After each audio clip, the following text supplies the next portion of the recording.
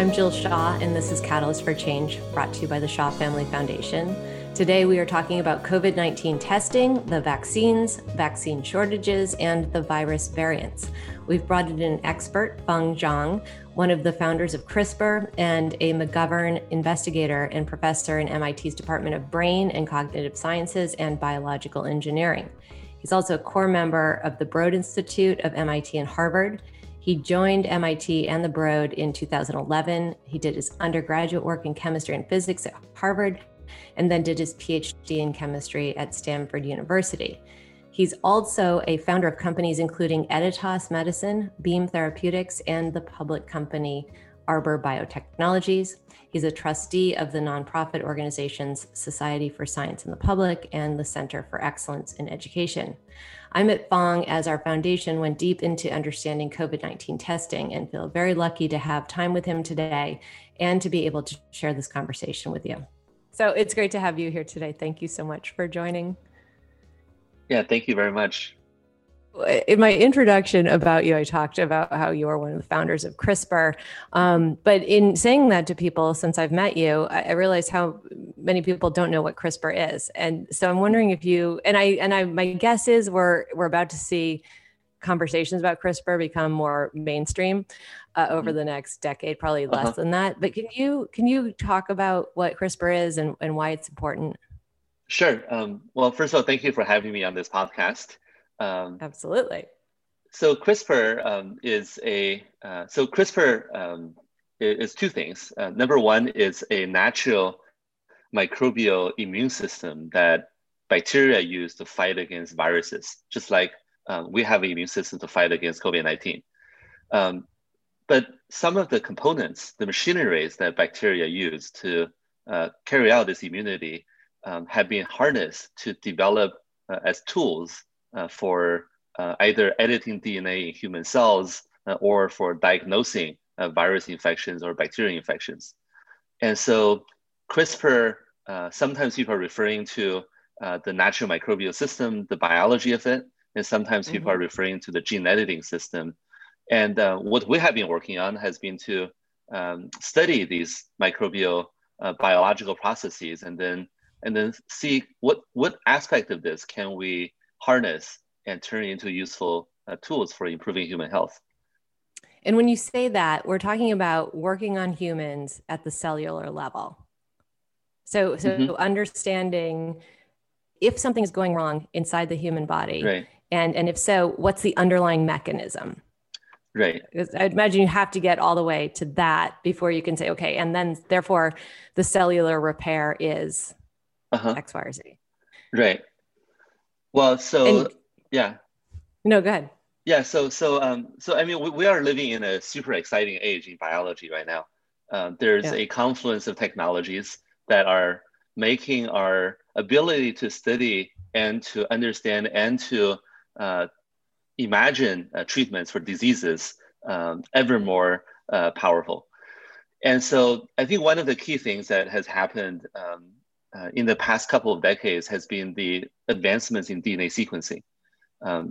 We we're composed of many cells, and each cell has a genome inside. And it's that genome, that's what people call the blueprint for life. It encodes the information for making up our cells and allowing our cells to develop from a single cell all the way to an adult human being. And by sequencing the DNA and mapping every letter of this DNA, there are 3 billion letters in the genome. Scientists have been able to start to compare the genetic makeup between different individuals. And one type of analysis that people do is they take groups of individuals who are affected by, say, a specific disease like diabetes or affected by cardiovascular disease. And then they compare with the genetic makeup of people who have a family history of healthy, not being affected by these different conditions. These comparisons allow scientists to start to identify specific differences that may be involved in contributing to that difference in our health. And it's these differences that CRISPR is starting to, enable scientists to begin to think about developing cures, to be able to go into our DNA, find those differences, and especially those ones that we know cause the disease, and be able to reverse it, restore that back to a genetic information that doesn't cause the disease. So this is very exciting, and we're still in the beginning stages of it, but people are starting to see promise. There are a set of diseases that are called monogenic genetic diseases. Monogenic means single gene, and so what this means is that if you look at the human, if you look at the genomes of patients who are affected by these diseases, like sickle cell disease, there's a specific mutation, just a single letter change sometimes, that is what's causing someone to have sickle cell versus not. And using CRISPR, scientists are starting to conduct clinical studies where they use CRISPR to fix the cells and restore that single letter, and that's starting to show promise. And this just is the beginning of a new approach to treating disease. And so if I understand it correctly, because we understand the DNA makeup of a cell, there's a language basically that we can use to, if a cell is using the wrong language or the wrong letters or the wrong, I'm trying to think about how, one time I saw you talking, I was watching videos of you the other day, and you're trying to explain CRISPR. And so you use this notion of the sentence being incorrect, and so being able to go in and delete a word and replace it with a new word. And I try to get my head wrapped around the notion that cells have a language as well, that we've now figured out how to cut and replace. Is that, like, in a very simple form, is that what CRISPR allows us to do? Yeah, that's exactly right. I mean, not to be too sort of philosophical about it, but cells do have a language, and the genome is the book of life. And the genome has 3 billion letters, and is composed of different segments of letters that tell the cells to do different things. In our body, we have brain cells, we have skin cells, we have muscle cells, and these different cells all are interpreted based on the same book, but it's just that they are reading from different sections of this book, so that they can become different cells. And these genetic disease-causing mutations are, in a way, a typo in that book. And so gene editing is the idea of going into these cells and editing out these typos to be able to restore or correct back to what doesn't cause disease. So I imagine we have to tread lightly, because you're editing the system that makes us operate. But at the same time, it's probably why you start with diseases that have single cell mutations, and that you can assume that if you just go shift that cell back to what you've discovered is normal, then it shouldn't impair any of the other cells around it. Right. So we certainly have to be humble and be very careful about what we're trying to do. And so far, what scientists are doing is they are learning from nature. They're comparing genomes that are from patients and genomes from healthy individuals, and they're simply reverting what is found in the patient's genome back to what they find in the healthy population. And so this is just going back to what nature has already created and fixing it. In the long run, there are a lot of ethical challenges that face us, because sometimes we want to run before we know how to walk. And so one of the biggest ethical issues has been this idea of editing the human germline and making designer babies and making all these things that you read in the science fiction books. But that would be going too far. It would be it would have unpredictable consequences that are not only ethically challenging, but also just dangerous for the future of humanity. And those the scientific community has really frowned upon. And right now there are multiple policy groups that are working actively to try to figure out how do we make sure that we are taking this slowly and responsibly forward. Yeah. Yeah, it's really incredible. Now, you in your lab, you have one of the things that you focused on, I'm assuming, as COVID-19 was discovered, Mm-hmm. is how do we use a technology like CRISPR to diagnose, maybe cure? I don't know the other things that you're working on. Certainly, you've created technologies to help diagnose CRISPR. Can you talk a little bit about why use CRISPR to? I mean, there are already we already have ways to test. What does CRISPR do in the mix to make testing even better? Right. So that's a really good question. So I think first of all, CRISPR is not a single thing. CRISPR refers to this whole class of bacterial immune systems. And so for different types of immune systems that fall into this CRISPR category, they have different machineries. Some of these machineries we have developed for gene editing. You may have heard of a name called Cas9. This is one of those proteins. But then there are other CRISPR proteins called Cas13 or Cas12. And they have different properties that allow them to be able to recognize a fragment of a DNA or RNA signature, a fragment of genetic information, and then be able to activate a reporter to give off a signal to say that I found this genetic signature. And these are the proteins that we have been working on to develop a diagnostics technology. So a few years ago, we collaborated with Jim Collins at MIT to develop a system called Sherlock. And that system uses Cas13 as a molecule to be able to detect genetic signatures on viruses or bacteria, or even genetic mutations in our own genome, and then be able to report a signal. The exciting aspect of these CRISPR-based diagnostics is that you can do them without requiring very complicated instrumentation. We have been hearing about testing all over the news since the early part of last year. And it's very much been in the news the whole year. What people have been mostly talking about is what they call PCR. And this is a genetic test that looks for a genetic signature in the COVID-19 virus.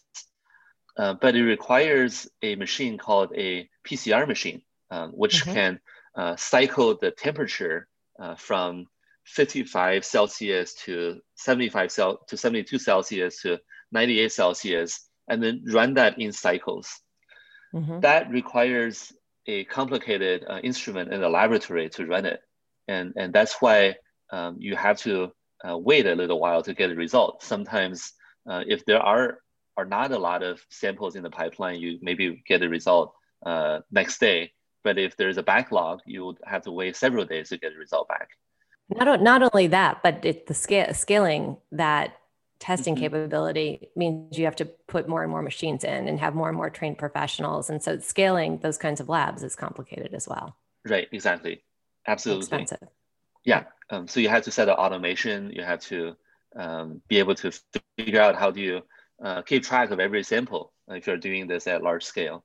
And to be able to report the result back accurately. You don't give person A's information to person B and so forth. Right. So these CRISPR-based reactions are simpler. They don't require these kinds of complicated instrumentation.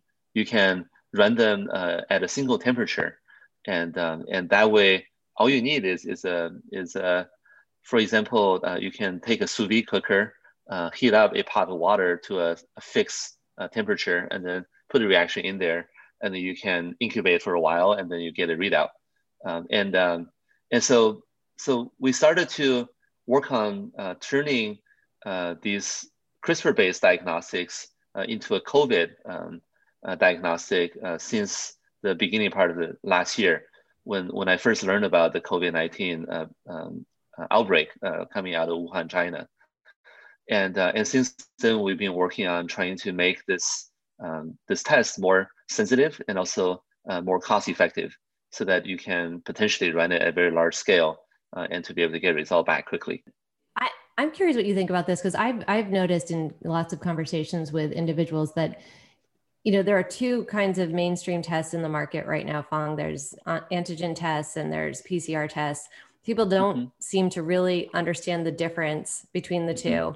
And it also seems to me that there's kind of this notion that if I'm with you today and you're diagnosed tomorrow and I take a test on that same day and I'm negative, then I'm negative, without like understanding how the virus develops in our system and that it takes a certain number of days for either one of these tests to pick up which is probably also helping to drive the spread of the disease. And so being the accuracy piece of this is really important. Yeah, absolutely. So there are two things that people talk about in the diagnostics world. One thing is called sensitivity. And that means, that refers to how accurately can you pick out a virus when the virus is in a very low amount in the body. Right. And then the second thing they talk about is specificity, which means if the person has symptoms and it could be caused either by COVID or by flu or by RSV, any number of different viruses, how confident are you that you are accurately measuring for COVID rather than also detecting flu at the same time? Right. So those are the two things. And then the difference between a PCR-based test, which is molecular testing, versus an antigen test, which looks for the virus, has to do with the sensitivity. PCR or molecular testing detects the genetic information of the virus. And the way it does it is by first making many, many copies of the genetic information and then detecting it. And this allows you to have much, much greater sensitivity, because even if there's only one virus, you can make many copies, like 10,000 or 100,000 copies, and then it's much easier to detect it. Right. Antigen tests, on the other hand, is detecting for proteins on the virus. And we don't have a technology to make many copies of the protein.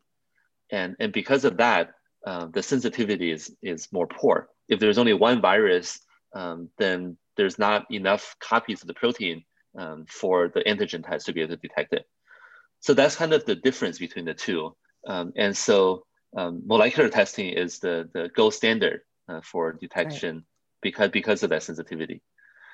But and then using these detectives that you've created through CRISPR, does it get even more sensitive? Are they even more alert than a PCR process of replicating?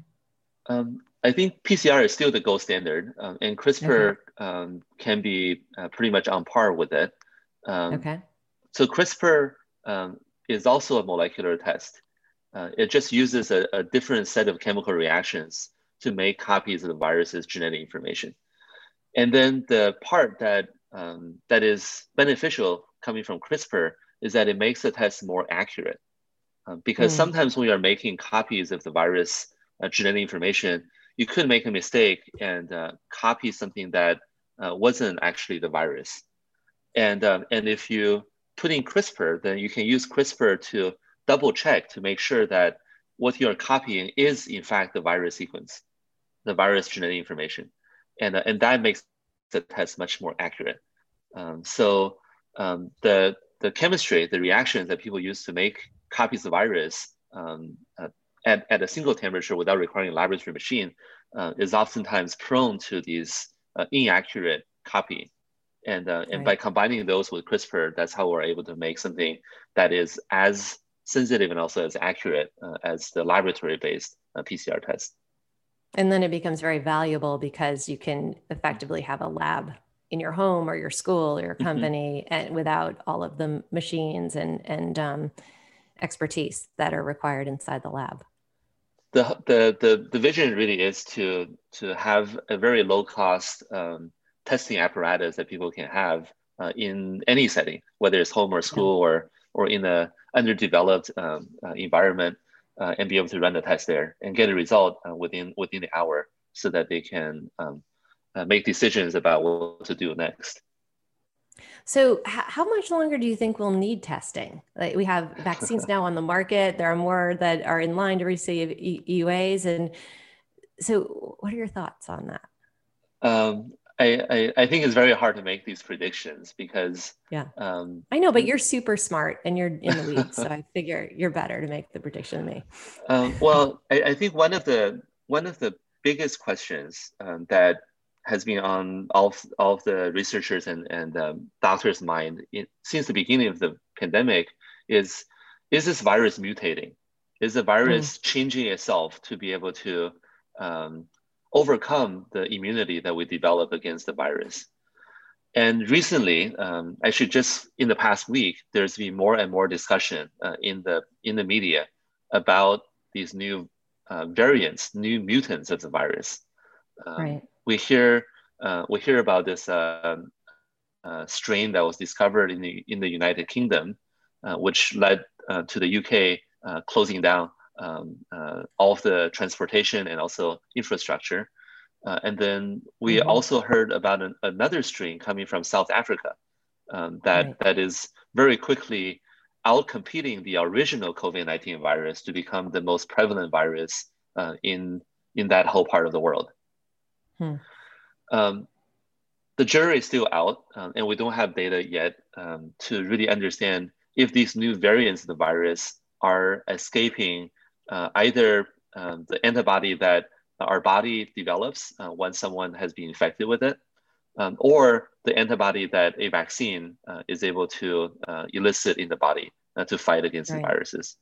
So, at least for now, given all of the challenges that we have been facing, um, people are still going to need to test. And if these new strains escape immunity, either evade vaccination or evade antibody therapies, then we have to be able to test for these new viruses and keep them under control. So I think it, infectious disease with viruses, and especially something that is rapidly changing, is a it's kind of a tug of war. Our body fights against it. It changes itself to be able to escape our immunity. And then our body develops a second round of immunity to fight against it. But then the virus Hmm. changes again. So it's kind of a chase that we need to be very careful about. And this is an area where it's really important to act quickly and really put this infection spread under control, because every new infection is a new opportunity for the virus to change itself. So Right. every new person who is infected, in that person's body, the virus can mutate and then become something different that can then infect even people who are already recovered from COVID-19. And so this is why vaccination programs and masks and other social distancing measures are so important for us to be able to overcome this pandemic. So, the two vaccines that are currently on the market in the United States, if I understand it correctly, the EUA suggests that they protect against severe symptoms and therefore Mm-hmm. deaths and hospitalizations. Mm-hmm. They don't necessarily prevent. We just don't know yet. I think, right? Like Mm-hmm. the data isn't completely there. We don't know if it can if it prevents an individual from actually contracting the Mm-hmm. disease. Is that is that good enough to compete against the mutating virus? Well, I think it's very important Yeah. because what we know right now is that there's the original COVID-19 virus that's spreading, circulating in the community, and then there are Mhm. these new variants that are starting to make its way through the community as well. What we need are any measure that can slow down the spread of this Slow it down. virus, Yeah. and the vaccines can do that, and therefore it's a really critical tool in our fight against the virus. Yeah, interesting. And how do you think about the mRNA vaccines that have already been that are in the market from Pfizer and Moderna Hmm. as compared to the vaccines that are in the pipeline, like from J&J, which Hmm.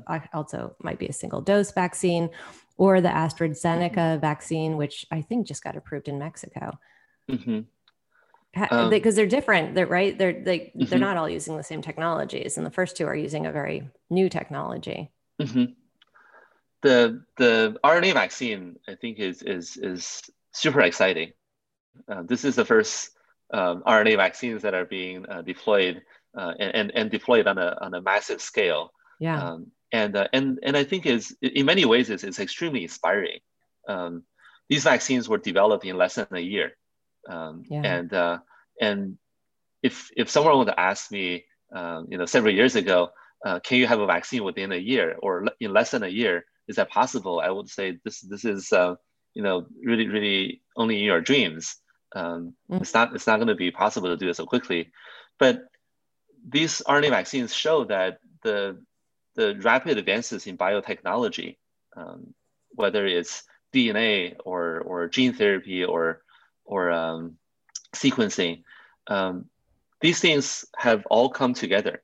When the virus first were discovered at end of 2019, DNA sequencing technology was applied, and within days, the virus sequence was made available to the scientific community.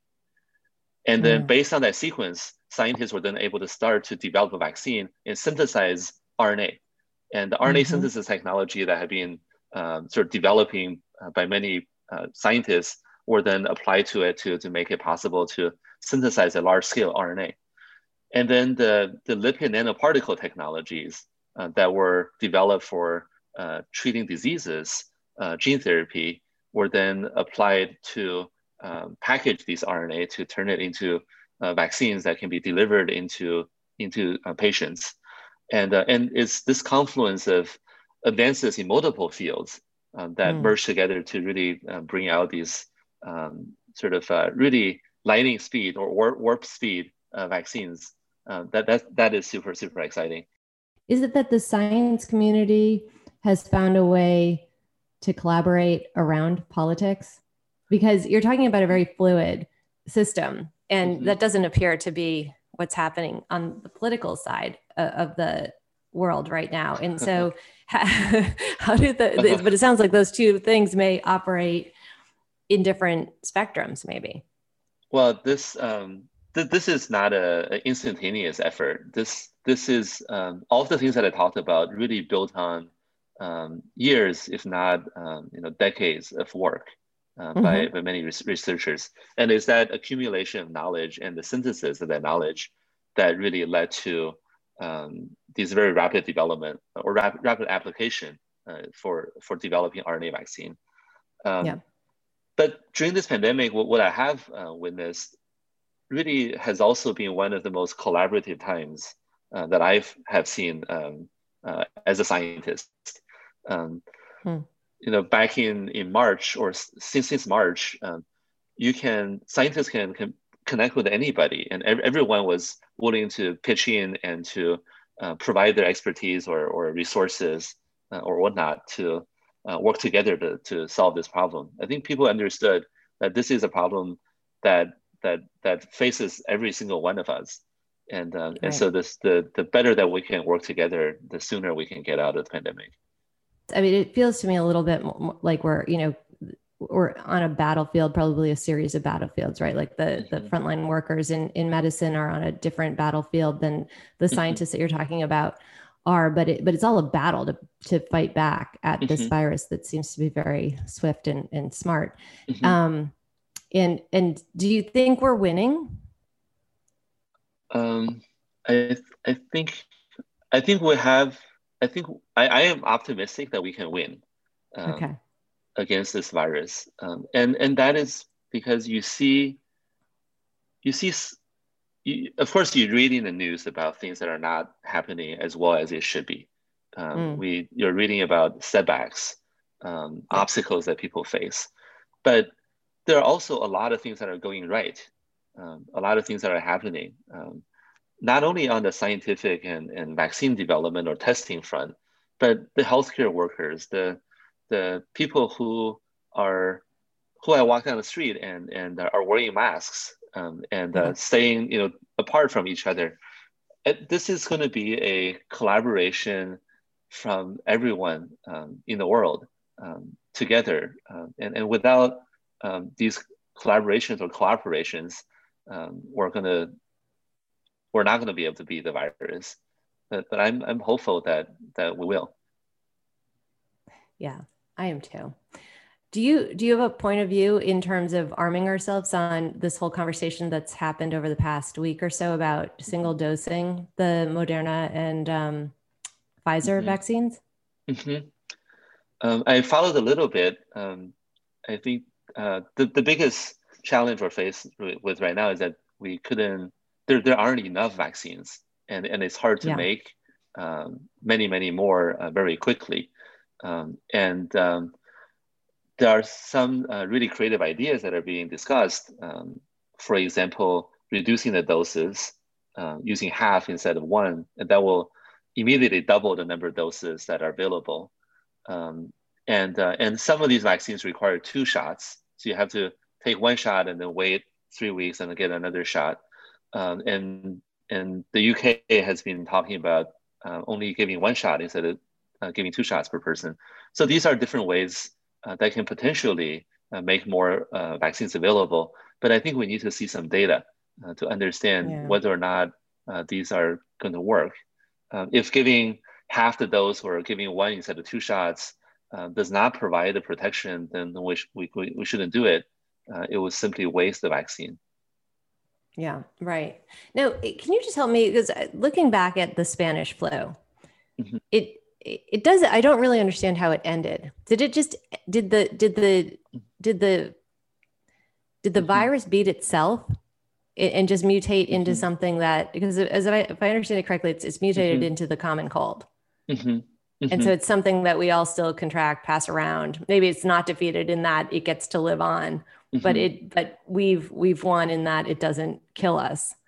I mean, is there some hope in the science community that that's what's happening with this too? Is it's getting more mm-hmm. contagious, but it doesn't appear to be getting more. Mm-hmm. It doesn't appear Definitely. To disadvantage humans anyway. Yeah. Yeah, that's very much the hope. Is that this virus will. Well, so the virus's objective is to replicate itself and spread it to as many places as it can. And the one reasonable way to think is that in order for the virus to be spreading quickly, it has to be adapted. It cannot harm its host too much, because if it's too deadly, it kills its host, then it's not going to be able to spread to other hosts. So in these kinds of host pathogen, host virus warfare, the balance between lethality and virulence is very much an important factor. What we have seen so far is that even with these new strains, they don't seem to be increasing the mortality rate, which right. hopefully that's hopefully that holds. And we'll have to see. In the case of the flu virus, certainly the virus mutated and became a less virulent strain, and right. and that's hopefully what happened here too. But I think we'll see, have to wait to find out. The other right. factor that happened is there were so many people who were infected that the population achieved what people call herd immunity, which means that there are enough people already immunized against the virus that they don't spread to other people, and the virus cannot spread quickly. And we're not there yet with COVID-19. The hope is that with vaccines, we'll be able to have enough of a herd immunity in order to prevent the further spread. Do we see that happening anywhere in the world? I was reading an article about how Brazil potentially, they had models that showed that 79% of citizens in Brazil had already been already contracted the disease, infected by the disease. Yeah, I mean, are we noticing that there are places, or even in the U.S., I think about like Chelsea, Mass, just down the street, where I mean, it's been raging there since the beginning of March. Are there places where we're seeing herd immunity start to happen? I'm not sure, but I think certainly in some communities where infection is very, very prevalent, it's possible there may be, but I think a lot of questions still need to be answered. Can reinfection happen? If someone recovered, can they, contract the virus again, the same virus, or be infected by a new strain? For example, if someone got the original COVID-19 virus And then can that person be reinfected by the UK strain or by the South African strain? These are questions that we don't have answers to yet. And also, as these people are recovering from the COVID-19 virus, how long does the virus persist? Is there a low amount of virus that lingers on in the body of those people? If that's the case, they can potentially still spread it to others. And this is why, even for people who have recovered from COVID-19, it's important to wear masks and socially distance, and take all the same precautions. Right. How do you feel about therapeutics in the fight against this virus? Are we making advances there as well? I think there's a lot of interesting approaches. There are the small molecule drugs, and then there are also the protein-based antibody drugs. Monoclonal antibodies, for example, made by Regeneron, is something that we have heard in the news. These are also things that are really important as a part of our toolbox. But it's also important to be vigilant and see, are these monoclonals still functional against new variants of the virus? Because when the virus evolves, one of the things it will want to do is to evade what our current toolbox already has to fight against it, so that it can escape it. Right. And if a person receives a monoclonal antibody, the virus in that person's body can mutate to try to escape it. And then if that virus gets out of that person and infects someone else, then we'll have a new strain in the population that will not respond to the therapeutic. So yeah, so it's kind of a cat and mouse chase, but hopefully by really slowing down the spread, we can minimize the probability of this virus mutating. You talk about slowing down the spread, and right now it seems to not be slowing down very much at all.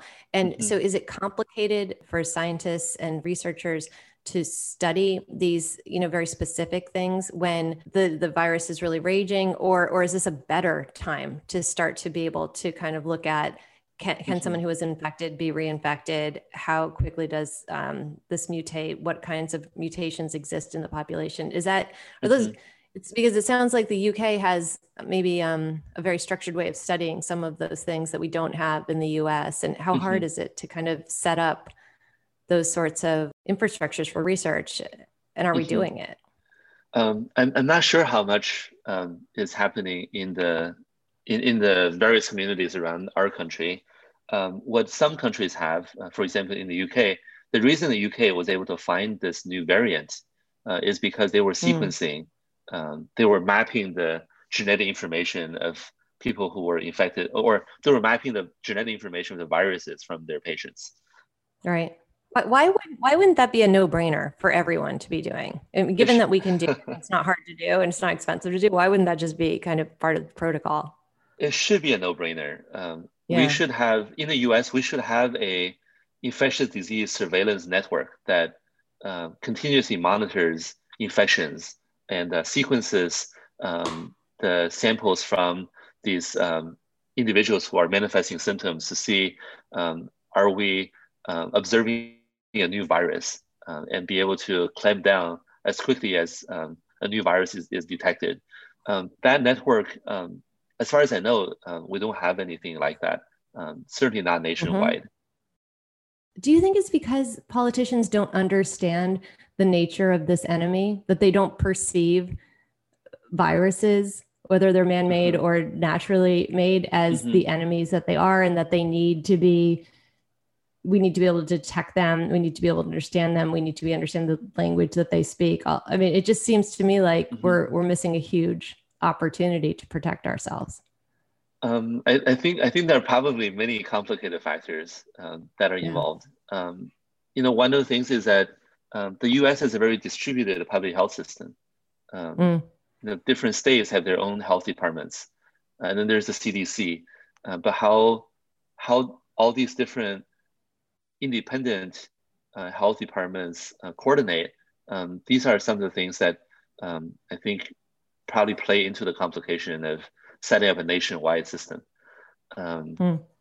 So I think it's not just that, but probably multiple factors that I don't even know about. Um, but hopefully, once as we are fighting the pandemic, we're learning things, and hopefully the policymakers will take note and start to develop something that is more robust and can prevent future viruses. We're certainly going to have future pandemics, especially as climate change becomes a bigger issue. Um, Animals and habitats are getting disrupted. Some of these viruses can cross into human population that come into contact with them, and that can be a very devastating issue. So I think setting up these kinds of systems going forward is going to be really critical. Yeah, yeah. That I think that notion is too scary for lots of people to contemplate. That Mm-hmm. when this pandemic started, there was a lot written about how there's a pandemic, kind of on average every 100 years. Mm-hmm. And so I think maybe it made people kind of take a deep breath and say, okay, well, we'll make it through this one, Mm-hmm. not noticing how quickly some of the things that cause viruses like this Mm-hmm. are dissolving around us. And Yeah. yeah, and I think it's a really good point. Now, part of some of the things I've read about the work that's happening in the CRISPR community is actually work on the environment, and Mm-hmm. that they're using those technologies to protect against climate change. Can you talk a little bit about that? I think it's so interesting, the other ways that this technology is being used. Um, so I think there are so CRISPR as a gene editing tool is being Yeah. used in a lot of different ways. People use it to treat disease. This is what we hear about in the news a lot. But people also use it in agriculture to be able to engineer crops by combining beneficial genetic traits. For example, you can take genetic information that makes something more drought resistant or more pest resistant or insect resistant, consume less of certain nutrients, and put it into a crop so that it becomes a more robust, resilient crop.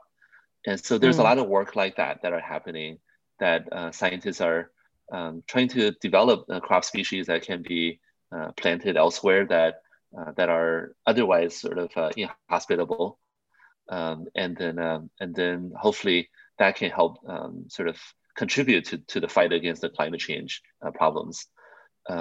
There are also a lot of ways that people are using CRISPR to just understand the underlying biology of systems and understand how they can take what they learn and engineer changes to the system to make it more robust to certain environmental changes. So those are some of the things that people are using CRISPR. But I think climate change is a much bigger problem. There are Right. also issues with energy consumption, and that's another area where CRISPR and many other technologies are being used to try to maybe engineer better biofuels, things that are cheaper to produce and higher yield, or Right. to sequester more carbon as they are growing. So these are just some examples, but I wouldn't say CRISPR is playing a major role. It's just CRISPR is a part of a broad set of tools that people are using to develop new solutions. All right. And one of the things that we were talking about when we, just to go back to testing, was that now that you've invented this test, there are numerous ways to detect this virus. We're sort of all getting used to the notion of testing for a virus, right? For the enemy. Do you think that will have positive ramifications for testing kind of broadly for other things like the flu, like strep? Like I guess it seems to me that now that we're all more aware of what knowing and detecting means, Yeah. that do you think that will actually be advantageous to us in prevention? Hopefully, Yeah. yeah. Hopefully, after this, people will understand the value of diagnostics, and Yeah. will apply it in more places. I haven't, and part of it is probably because I've been working from home for the past year, but I haven't had a cold this year, and it's great to not Yeah. have a cold. And if there are ways that we can, monitor infections in the community and be able to stop the spread of even just the common cold virus. That would be a great thing. Yeah, it's so interesting. So, what are your predictions around this, and what or maybe not what are your predictions around this? What is this made you think about as a scientist who runs extraordinary labs and works with unbelievably smart people? How has this made you think about the work that you want to do over the next 5 or 10 years? I think there's a lot of work to do, and I am I'm grateful for all of the incredible collaborators and colleagues that I get to work with to try to contribute to solving these problems that we're faced with. But also, I'm inspired by seeing what people can accomplish and inspired to do more. Seeing the RNA vaccine getting developed in less than a year, that is very inspiring for me as a scientist to know that biology has come to a stage where it's becoming more and more of an engineering discipline. There is a principle behind what we can do, and we can build on that principle to do things in a predictable way, to program a biological system. That I think that's the future of medicine, because in the future, I think we're going to be developing treatments or cures that are programmable based on what we know from the genetic information, based on what we know about the program that is happening inside of our cells, and to be able to change it in predictable ways. That is I think that's the future, and that is super exciting. That's what we're working toward. That is so inspiring. And you, I know, got interested in what eventually turned into your work and your studies at a pretty young age. And I'm sure that this virus has strong implications for what our kids do and think and how they grow up and look at the world. But what would your advice be to kind of inspiring young, I think both engineers and scientists in terms of what do they think about and do now to prepare them for their futures? I think one of the things that I always try to do is I try to just ask questions about what are the important problems that need to be solved. And I try to keep in my mind those problems. And then every time I read about something or every time I have a discussion with someone, I kind of run that information that I'm discussing about against this list of questions to see, is it applicable to any of them? Does it get me closer to a solution for any of them? And if it does, then work on it, think about it deeper, and then see how far it can take you. And I think for young kids, just read about the world, read about all the things that are happening, read about the challenges that we face as a humanity, and see if any of those problems are interesting, and then keep it in mind. And maybe when you are brushing your teeth or when you are taking a walk outside, a new idea pops into your mind, or if you are having a conversation, something conjures a new idea, then you explore it more. Yeah. Do you find that inspiration really comes from kind of out of the blue, doesn't it? It's not everywhere. It's not often where you're looking for it. It really does. It comes from unexpected places. When you're grocery shopping, maybe you're looking at some vegetable and you think, why does this look this way? And then an idea can come to mind. Yeah, that's so great. Well, thank you for joining us. We're so lucky to be able to talk with you today and to be able to share this with our listeners. And thank you for everything you're doing in this crazy fight. Thank you. And thank you for all your support. Yeah, absolutely. All right. Have a great day. Thank you. Bye.